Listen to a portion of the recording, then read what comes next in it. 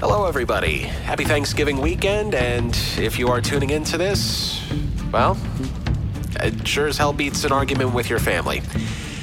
Welcome to a special edition of Telehell. This is our first ever Q&A program, and a few things before we actually get into this. First of all, I'm Justin Hart. I'm the guy who created the show, narrates, writes, edits, and pretty much does just about everything under the sun for this thing that we've launched since July.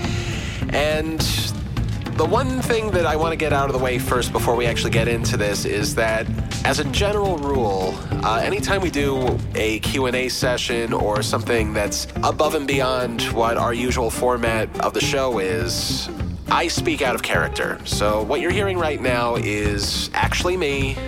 None of the devil stuff, none of the stuff that you heard in the previous episode, which we'll touch on a little bit, but it's just me. So you're going to hear a lot of ers, you're going to hear a lot of uhs, a lot of ums, and a lot of other things because I want to try to answer the questions that I've received from you guys in as organic a way as possible, even if it means I sound like a blithering idiot sometimes. So this is just a first-time thing, and I do want to say, for a first-time thing, I'm amazed at the amount of questions that we actually got, because for those of you that are just hearing this for the very first time, like I said, we premiered in July, and we got a decent number of people listening to our first few episodes, and for that we thank you very much. And we're also getting a decent following on social media, particularly through Twitter and through Facebook, which is where we're getting most of these questions here today. And all I can really say ahead of time is thank you very much for listening, and thank you for continuing to listen.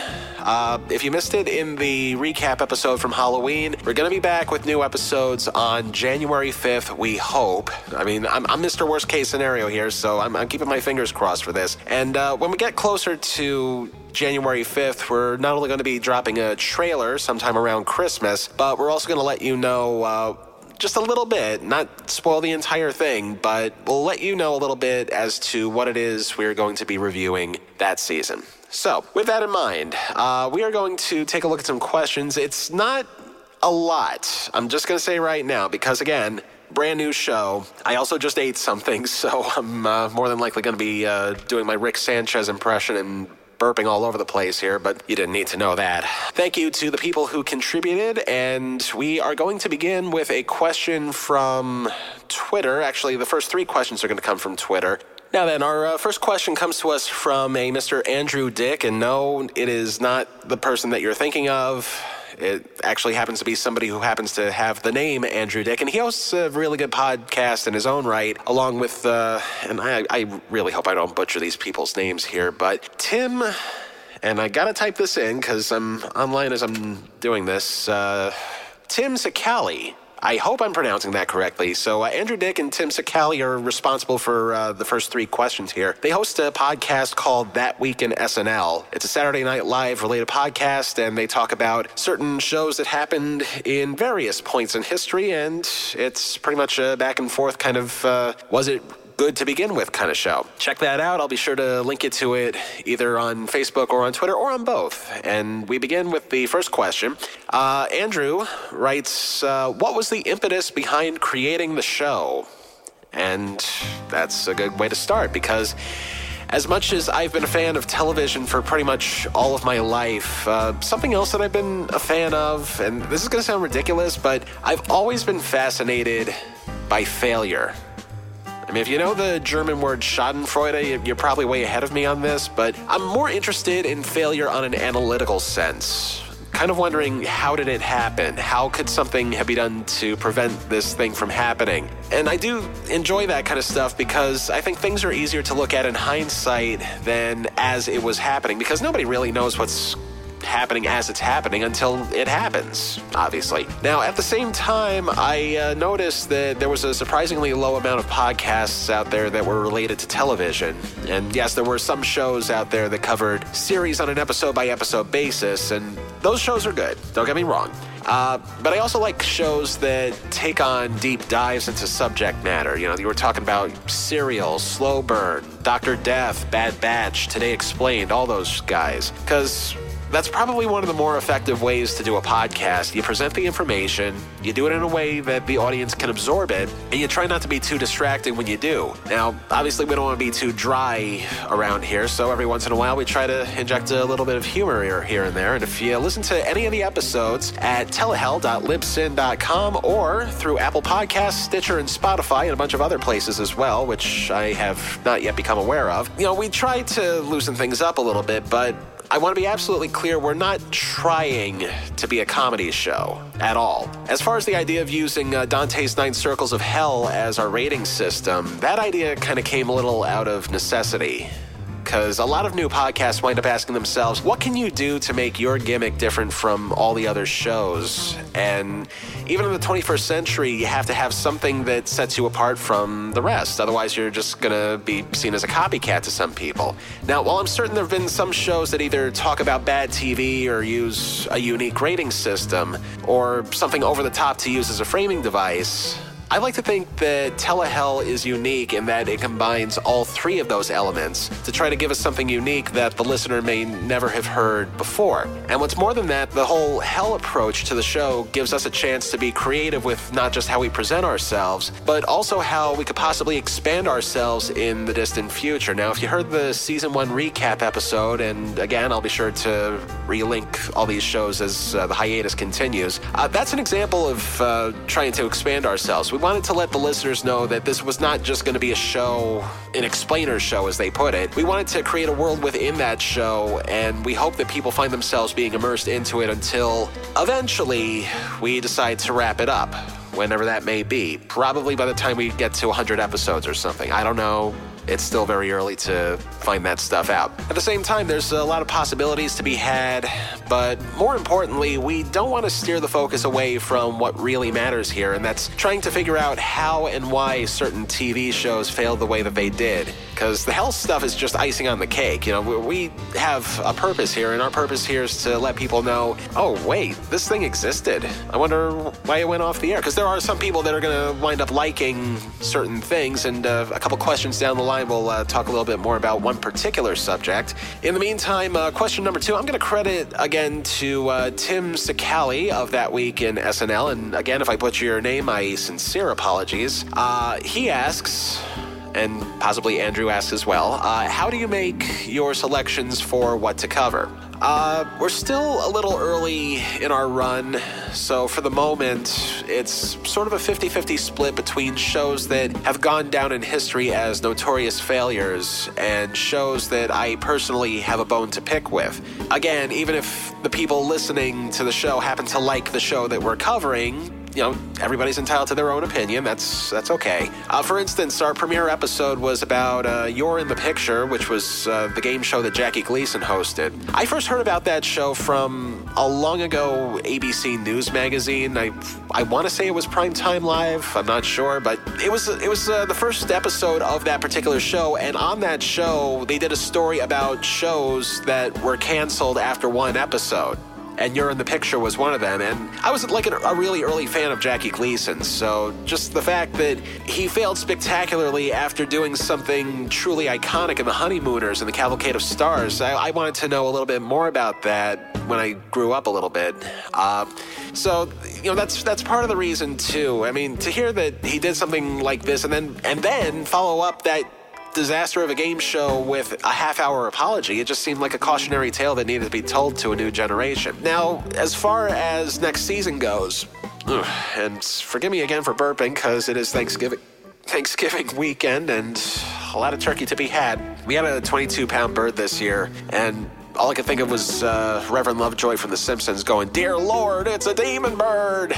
So say goodbye to the diet there.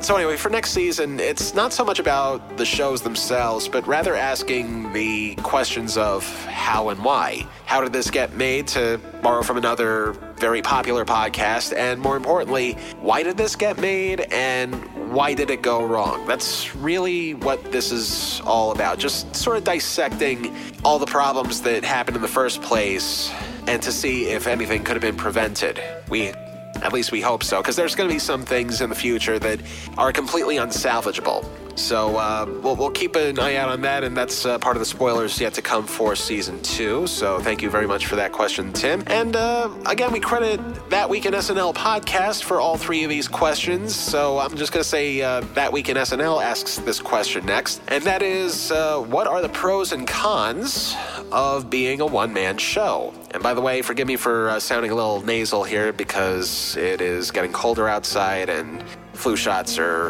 a very fickle thing. But I digress. So the pros and cons of being a one-man show. I've always felt comfortable doing things with autonomy because you get to be your own boss. You get to have the final cut. You get to have complete editorial control. But on the other hand, something might come up in which, okay, maybe I might need an extra voice. Like, for instance, our recent recap show, we had to fill 2 roles, partly because I didn't want to be talking to myself. I didn't want to play myself as the narrator, myself as the devil, myself as secretary, and pitch myself up with editing technology. So I had to hire some voices, and thankfully, there is a website called Fiverr, which, by the way, is not a sponsor. I'm just mentioning them by name because they came through in the clutch for me. And I came across a guy by the name of Adam Carrizales. He is the guy that does the voice of the devil. And not only did he do the part exactly how I wanted it, but he gave me a performance that I will not soon forget. And I hope to use him again for other things in the future.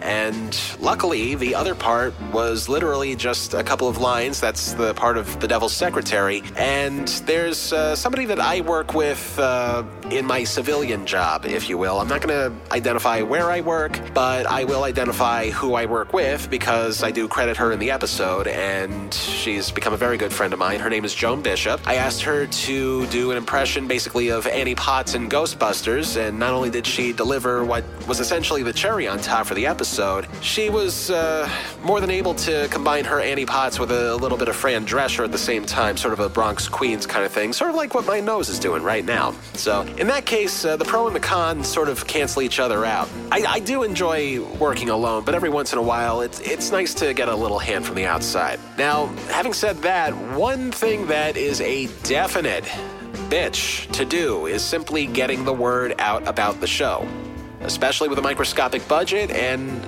also especially since we are just a brand new show, just starting out. So, that part has been a little difficult, especially during the hiatus when you have no new content except for these little drips and drabs here and there, and you hope that people are listening to it because, you know, how else are you going to get the word out aside from, hey, listen to my show, instead of having to pay for, like, you know, prepaid likes or something like that. I'm a little new to that side of social media. Like, I know everybody says, you know, you got to put it on Twitter, got to put it on Facebook, all that kind of stuff. That's the easy part. You got to grow your audience, and you got to get your audience there somehow, and that kind of stuff takes money. A lot of money. A bunch of money that I do not have. At the same time, because we're brand new, we don't exactly have that big a fan base so that we could beg people for money because we don't want to seem that desperate.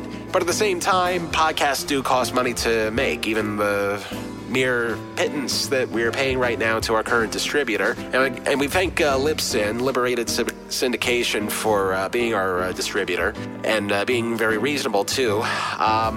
So yeah, I mean, it's a little early in the run to go whole hog with advertising. It's sort of a double-edged sword. Few people know that we exist, and yet it would probably break us if we tried to let people know that we existed. And that's why right now we really only make our money through eBay sales. I come across a lot of crap. I shouldn't say crap. I mean, this is like unique items every once in a blue moon. But we come across some swag from current TV shows, certain collector's items. As a matter of fact, just a week ago, when Disney Plus launched, we put some promotional Mickey Mouse ears up. That wound up selling for a lot more than I thought it would. We started the price, I think, at $2.99. As of this recording, which is actually it's 1 week ago. 1 week ago, it was sitting at $26 with 8 watchers and 150 views. I'm hoping by the time this podcast airs, it will be more than enough to fund several episodes of the new season. So eBay helps us out. Declutter, which is an app that I use to sell books, that helps us out because, you know, it's a whole PayPal thing. And one sale definitely could keep us on the air for a few months, while another could hire more voice actors for more dialogue-heavy episodes. And a really lofty goal that I have, I'm looking at my phone right now. It just jumped up to $35 for Mickey Mouse ears. How about that? That's the fierce immediacy of now, ladies and gentlemen. So yeah, that's our lofty goal. We just want to raise enough money so that we are able to do bigger things. Someday we will do a Patreon, but our fan base is not quite there just yet. And on that note, I'm a little parched right now, so we are going to pause for a second. We're going to put some wacky audio here for a moment, and then we are going to jump to our Facebook questions. You're listening to Telehell. We're loud. Say it again. NBC, we're loud. We're in last place. Loud. We're gonna fall right on our face. Loud. Since Freddie came, our ratings always stayed the same. An 18 rating, a 14 share. Bet you wonder if we care. No, we're just proud to be NBC. We're loud. We're living in the past. Loud. About it jumping out real fast. About boring shows, just watch us jam them up your nose. We don't care, it's all fair. NBC is always there. We're not just proud, we're also loud. We're loud, we're louder than the rest. So loud, it doesn't matter, we're not the best. Loud, we're gonna screw around and run this network in the ground. The Peacock's dead, so thank you, Fred. Yeah, thanks a whole lot. NBC, proud as a peacock.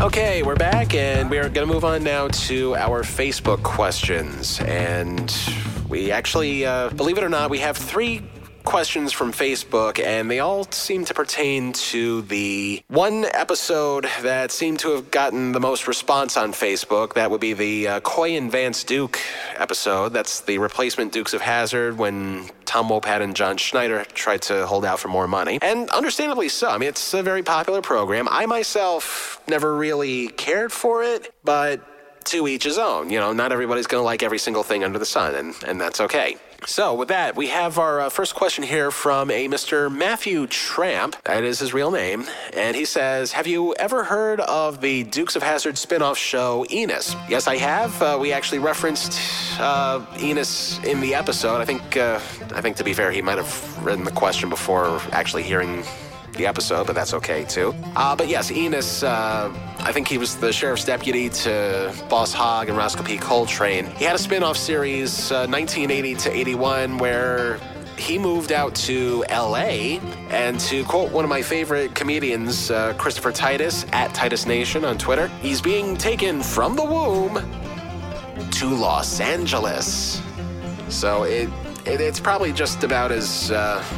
I'm sure it was a good show on its own merits. I have not seen it, but the fact that it lasted only a year before Sonny Schroyer, the actor who played Enos, came back, I think that kind of tells me everything that I need to know. But I don't think it's like sin-worthy. It's an extension of the brand.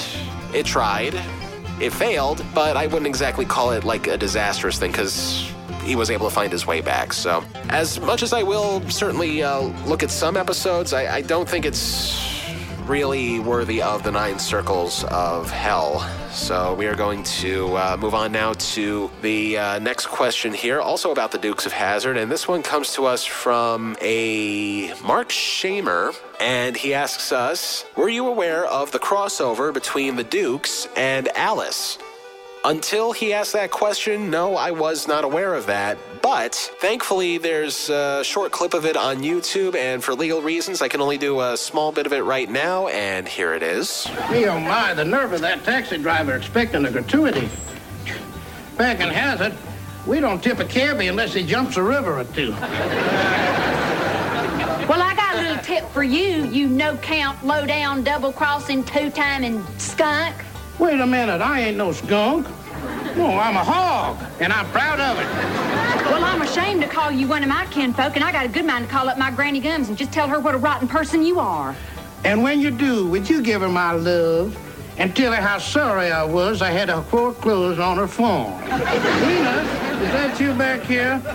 Say, if you're here, but where's my car? I parked around back in the alleyway, sir, so I wouldn't get door dinged. Oh, that was mighty nice of you. You gonna eat this? That's mighty fine cooking. It isn't easy watching him eat. It gets worse, ma'am. Wait till he starts gnawing on the bone.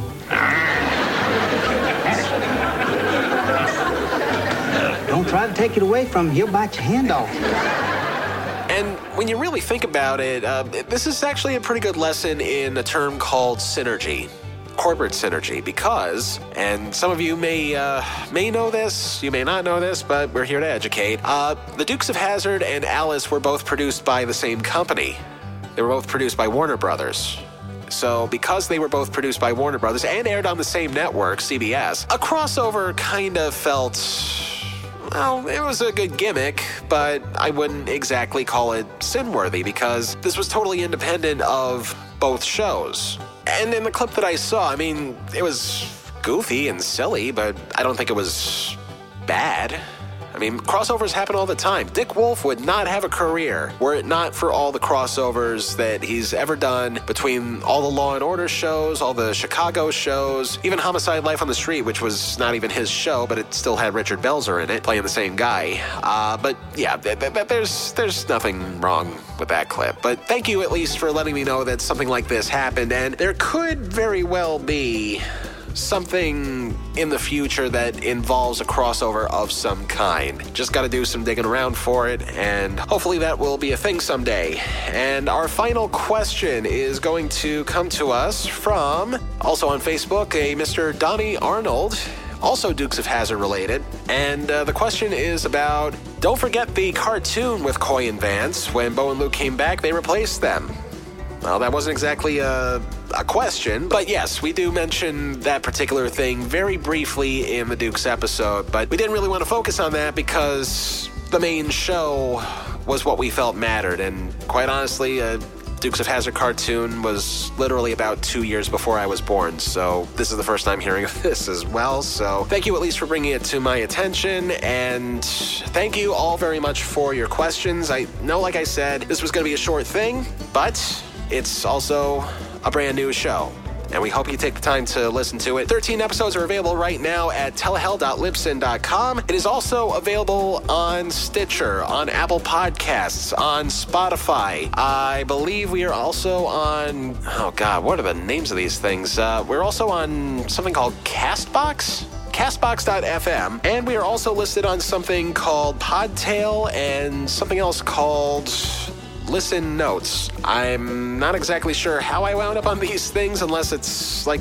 something I did on a fluke one day and suddenly I'm all over the place. But yes, I'm on all those things. We will list everything. We will list absolutely everything. In closing, a few dates to keep in mind. We are going to be dropping our Season 2 trailer on December 21st. Or 22nd, depending on which time zone you're in. And we are going to hopefully be premiering Season 2 of Telehell on January 5th, the weekend of January 5th, that is. So that does it for this edition of Ask Telehell. Thank you very much for listening, and if you'll excuse me, I gotta take a lot of Sudafed because this stuffy nose is the worst. Thank you for listening, and remember, if it's not in Telehell, it's not worth a damn. We'll see you in January. Telehell was written, produced, edited, and narrated by me, Justin Hart. All clips used in this program are protected under the Fair Use Doctrine of the U.S. Copyright Act of 1976, and all clips used come courtesy of their respective companies and owners. Some of the music used in this program comes courtesy of YouTube and their audio library service. Telehell is now on Stitcher. Go to Stitcher.com, type in the word Telehell, and catch up on all the shows that we put up so far. And don't forget, we're also still on Spotify, Apple Podcasts, and of course our own website, telehell.libsyn.com. And don't forget to like, comment, rate, subscribe, and share on our social feeds. Twitter and Facebook, both at Telehell Podcast. Telehell is a production of Horton Road and is distributed by Libsyn.